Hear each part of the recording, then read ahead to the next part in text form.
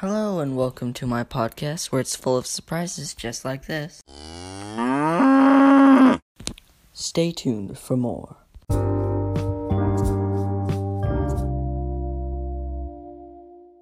Now, the main idea or message for this chapter 6 by the way, for anybody out there who's curious, is the cultural differences amongst the world, such as different menus at McDonald's in different countries.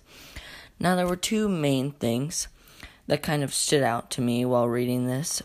They were folk culture and popular culture. There's a big difference between these two.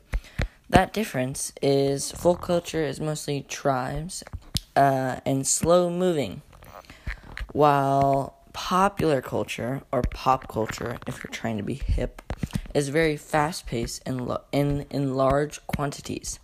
Most people live in pop culture, while only a few in folk culture.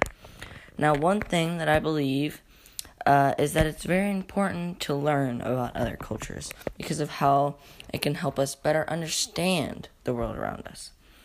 One comparison would be how different cultures are around the world have different music. The different musics around the world astonish me of how they're so different.